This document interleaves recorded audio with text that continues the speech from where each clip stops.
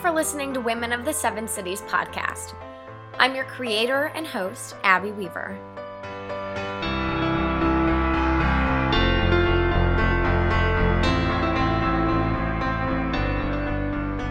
The purpose of this podcast is to encourage, inspire, and empower women in Hampton Roads to be more than they think is possible.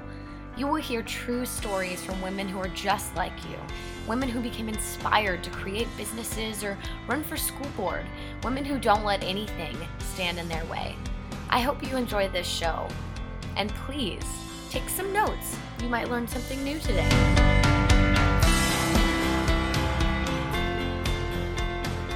Thank you for listening to Women of the Seven Cities. Today I get the opportunity to interview Lisa Kendrick. Welcome. Thanks. Thanks so much for being here. I really appreciate it. So let's just start simple. The same question I ask everybody at the beginning and the end is, who is Lisa Kendrick? I am an educator and a poet and a mom and an activist. It's kind of it in a nutshell. That's what I have on for my tagline for my website and Twitter and everything. That's awesome. So you said activist. What do you do for your activism? Yeah. I just try to speak out in the community, and I just kind of, like, for instance, I have volunteered with Planned Parenthood, and I do attend, marches. I think that a part of citizenship in a democracy is speaking out and being heard. And so I think that's really important. I think it's really important because it empowers other people, not just women, but other men as well. Mm-hmm. It's a really empowering thing to do these marches. So you're an educator. Tell me about what you do for work. I have been teaching for about 21 or 22 years. And I am certified in history, English, communication, theater, and English as a second language. Wow. And I primarily have taught, I did begin in middle school years ago. I have primarily for the last 10 years taught exclusively like English communication, that sort of thing. Okay. And you're a published author. Mm-hmm. I got your book. I haven't read it, but I got it. Oh, cool. So I'm really looking forward to that. Why don't you tell me a little bit about your book? I have 2 poetry books out right now, and one is called Witch, and it is a collection of pieces that I have performed at local venues, mostly on the South Side. This summer we'll have time to go perform at some places on the peninsula, but that's sort of my feminist poetry that has been really popular as spoken word. And then I have Grafted, which is my more sort of academic poetry. I compiled those pieces probably and wrote them over like a 10-year span, and I have workshopped most all of them at the Muse Writers Center, which has been great, and various ones have been published in other anthologies before I put the book together. It is an autobiographical piece, and it was just something that I felt like I kind of wanted to get out there. That's a really creative way to do it. Mm-hmm. So what really inspires you? So many things inspire me. As a poet, I mean, I've gone through stages. I am interested in the environment, and so I have sort of natural-based environmental poetry stuff, but that's not really that popular these days. So I have quite a few political pieces. I have other political pieces that are not feminist-based, that are just about, democracy and citizenship and equality and things like that. That will be put together at a later date. But I also currently I've been researching a lot of mythologies. Mm-hmm. And slowly building a collection of sort of academic pieces from the perspectives of different female deities throughout history, from all different cultures and all different time periods. Okay, so where do you hope to take this? The poetry is just something that I love to do. Unfortunately, poets don't make money. It's not a moneymaker. It's something that I just do because I love doing it and because I've always written poetry since I can remember, even though it was terrible before I was like at least in my mid-20s, most of it. And it's something that I'll just always continue to do kind of as like a way to, I don't know, to get things out that I would like to be able to say or that really interest me. My other work that I hope one day to make money from and maybe even retire with is my curriculum. Okay, so tell me about your curriculum and how that works. So I, since I am a writer, I've always sort of specialized in grammar and writing education.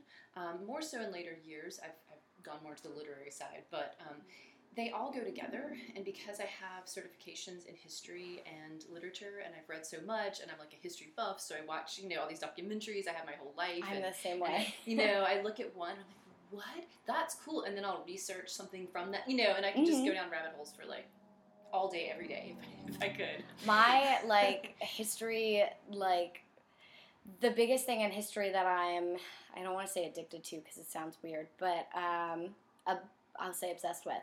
The biggest thing in history that I'm obsessed with is World War II and anything that has to do with the Holocaust. Uh-huh. Those are my two favorite subjects to learn about. I've been to the Holocaust Museum in D.C. and Richmond, and it's on my list to go to the top 10 in the world before I die. So I still have, plenty of time. Wow. But, mine is prior to the 1900s. I prefer really ancient history and then early, history. And when it gets to the sort of modern eras in the world wars, that's not where my interest really is as much.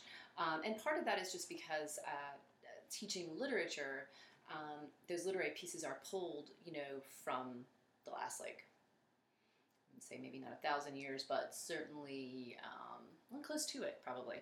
And so sort of the development of that over the years has always fascinated me and the history surrounding it. Mm-hmm. So for my writing, it's a sort of a writing grammar. It's a what's called teaching across the curriculums.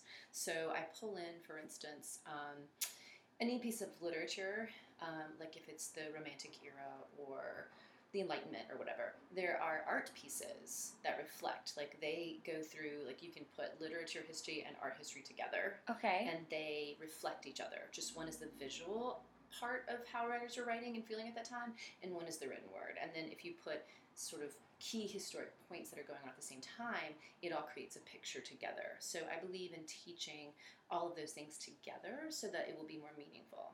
That's really awesome.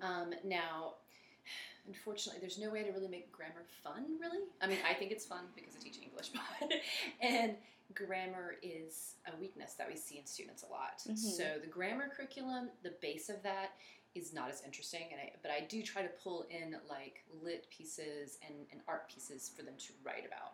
But the grammar I teach differently than most teachers I've ever seen. So most teachers teach what's sort of called a bottom-up. If you think of knowledge as a pyramid, and so you learn all the rules and you memorize the rules, and then you build on those rules. And that never really worked for me because I was an avid reader. I mean, I was reading, literature, looked like classic literature when I was 9 and 10. So I look at language from sort of above it, and I broke it down based upon my reading. And I never learned by memorizing the rules, and I've never really taught by doing that. Okay. And so about 10 years ago, I really looked at my writing, grammar, and writing teaching, and I was like, what am I doing here? I'm doing something different. And so I started compiling. And so what I do is sort of a top-down methodology where we just look at the broadened concepts and how to use just portions, just the things that they need. Because everybody doesn't need to know all the grammar rules. You want to write, that's the goal. And so I have sort of pulled apart and sort of watered down, not exactly watered down, but just made very specific the key fundamentals that you need to sort of build. And I believe in writing and using the grammar as you write and putting it all together. Okay. So grammar was never my strongest subject. It isn't for most students. It's, especially, when I got into middle school, we had cell phones, and then everybody started coming out with the texting language, and so now I'm at the point where I hate it when somebody just sends me K or, THX, or, those things kind of drive me crazy at this point. I'm just, be an adult and use a full sentence. Yeah. That would be helpful. Yeah. Some teachers were really stressed out when the whole texting thing came because they're like, oh, it's going to destroy the language. And now, though, since most phones finish words for you, I see that as less of an issue. But I also think we have to use technology to our advantage.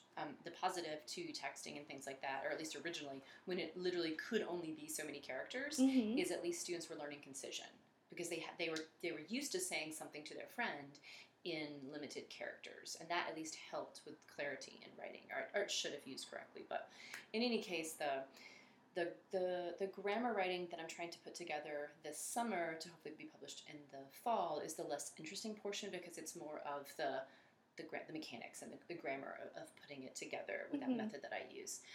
And then I hope to take it, in the next year, like the next summer probably, because that's really the only time I have it, is take it to the writing that involves the history and the art and, projects. That sounds like a really awesome project to do. Yeah, so, and I have the pieces to it. It's just that I have them in hundreds of files and folders of curriculum that I've used. I mean, I have notebooks of probably thousands of pages of stuff. Yeah. So do other teachers use your curriculum, or do you just use it for your classes? They do not. I use it for my class.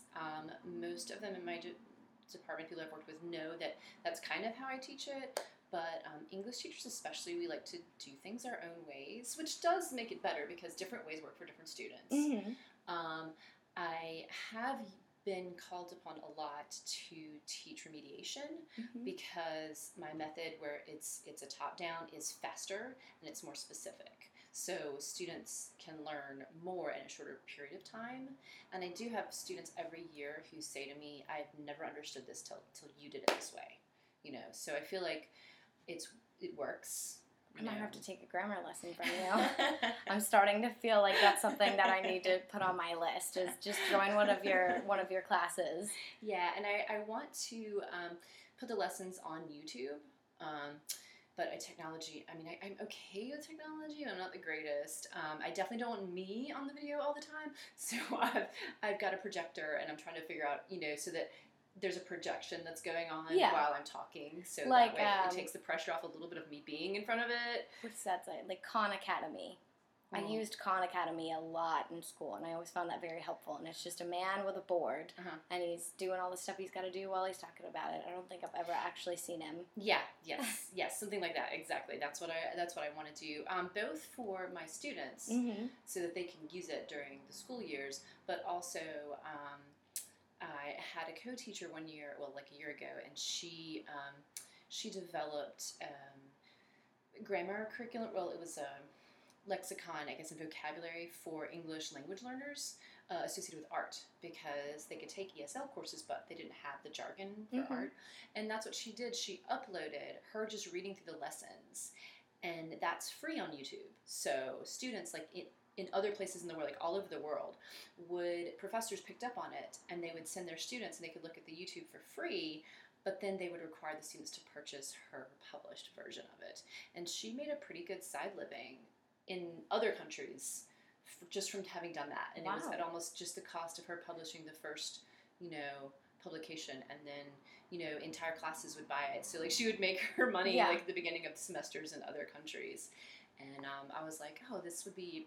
What I'm doing is geared towards students who have struggled, who have never understood grammar, and ESL students would also be an example of trying, because there are more exceptions, I think, in English grammar, and that's why English is difficult for students, because of all of our cliches that don't mean anything, and these odd grammar rules that we have. Okay, so what's something that's really special to you, and why is that?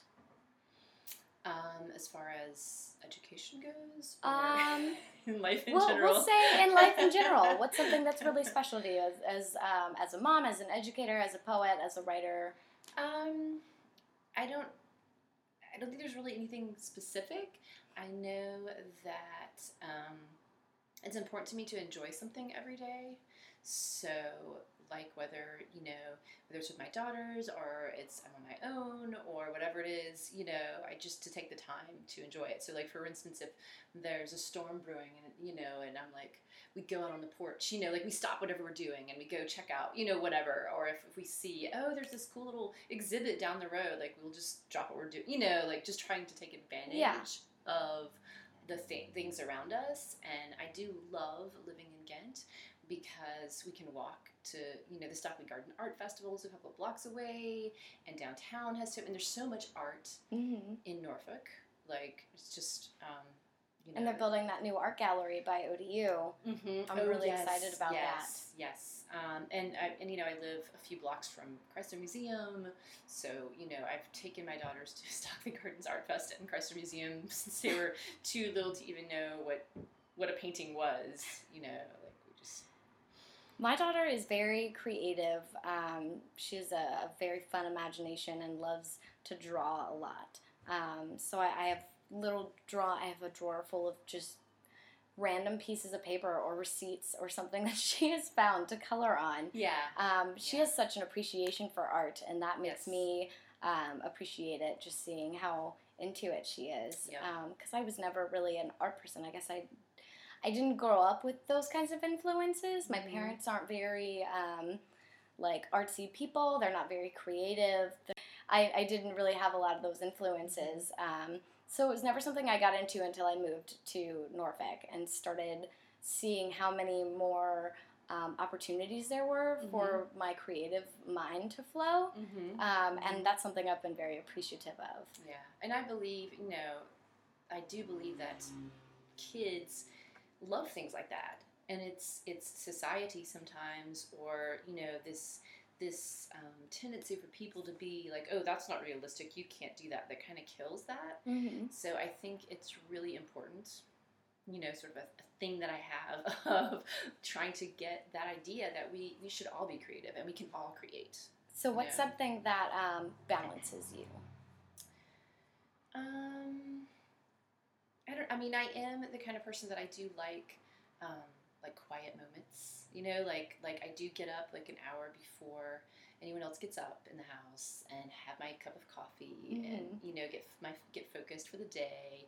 And in the summer when I have time, I take yoga and barre and Pilates, which I love, so that helps. But I am a really energetic person, and I can get really worked up and really excited, and I'll start talking faster and faster. And so yeah, I always have a tendency to try to find a quiet space or tell myself, okay, calm down right now. The peace is nice. Yeah. That's one thing I've learned living on my own. I never realized how much I appreciated peace until I lived alone, and then I had it all the time. Yeah, and I do, with my daughters, they're really energetic, as kids are, and I try to, engender that and be like, yes, that's great, but at the same time, I also sort of say, today we're going to stay at home and we're going to create something, or we're going to, watch the rain, or, to spend time together, relaxed. And I like doing that. I know families who go 24/7, they get up in the morning at 7 o'clock every day, no matter if it's summer or the weekend, and they're going. And I think it's important to have those times when you just stay in your pajamas and you just create things, that you have in the house, or you talk about things or whatever. Yeah, that's a really great lesson for kids to learn too, that you don't always have to be on the go, and that it's nice to stay home and relax and do those things. That's a really awesome lesson for kids. So what do you hope to improve or change about your curriculum? Every year I'm always looking at a way to make it more applicable to students and to life. That's always a key concept whenever I teach or I write curriculum or anything, is the relevance, because students a lot of time don't understand why they need to learn this historical event that happened with this thing that they read that happened 300 years ago. And so I have not always had great, they may have been great teachers, but they just weren't great at putting the pieces together. And so it wasn't until probably about 10 years into teaching, that I was like, I don't know, it was just kind of like everything became 3D or something, you know, and how connected all of those things were, the art and the history. And even though I had courses in all of those things, I'd never had a teacher like point to those things and put them together. And I was like, why don't teachers, you know, do this more? And so I always tell my students why we're doing something and what we're getting out of it and why it's important to take it, to look at these things together. And so no matter how ancient the piece or how classic or whatever the deal is with it, I always tie it in to something that's relevant, because to me that's the point. So well, that's really awesome, and I think that writing a curriculum seems really difficult, but you seem to have got it nailed down. So that's a really great opportunity that you have that could go somewhere really far. I hope so. I hope so for you. That's really great. Yeah. So my last question, like I said, I ask everybody the same first question, who are you? And the same last question is, why do you empower women? Or why is it important to you to empower other women? I think it's really important, especially when we look at girls and all the studies of how society kind of teaches them to be quiet and to be accepting of things. And I think that if we want to survive as a species, we're going to all have to be empowered, and we're all going to have to work together. And so, you know, I think that that's important. I try to balance my curriculum so that, you know, I don't ever want to over-represent women necessarily or minorities or anything, but at the same time, you look at history and they have been so underrepresented, you know. So definitely, you know, I always pull from a lot of women writers. I think women writers bring, and you can Google it and read a lot about it, how the different perspective of women writers, and we see it in films recently, like Wrinkle in Time, where you can feel there's a difference with how women look at things and the things that they've brought to the table. So these things are really like important to me. So, and I just always hope that comes across. That's really awesome. I recently, I didn't have a lot of strong women influences growing up. So moving to the South Side, I have met so many empowered women, and I got the idea for the podcast at a Ralph Northam event that they hosted at Waterside. And I was in a room surrounded by all these strong women that I had recently met that I wanted to learn more about. And I needed a creative way to do that. Right. And I want to host my own radio show one day. So I thought the podcast was a great way to start. Yeah. And I have met so many wonderful women. I have so many interviews lined up to interview more.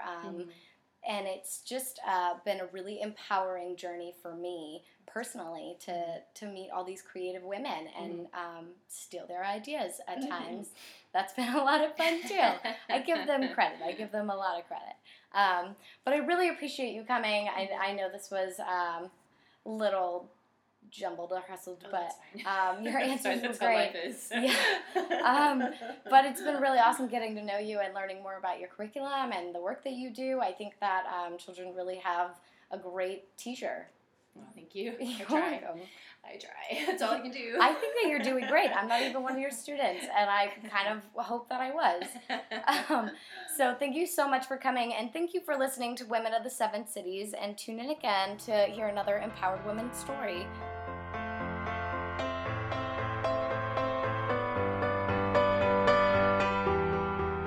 Thank you for listening to Women of the Seven Cities podcast. Give us a like on Facebook, follow us on Instagram, or visit our website at sevencitieswomen.wordpress.com.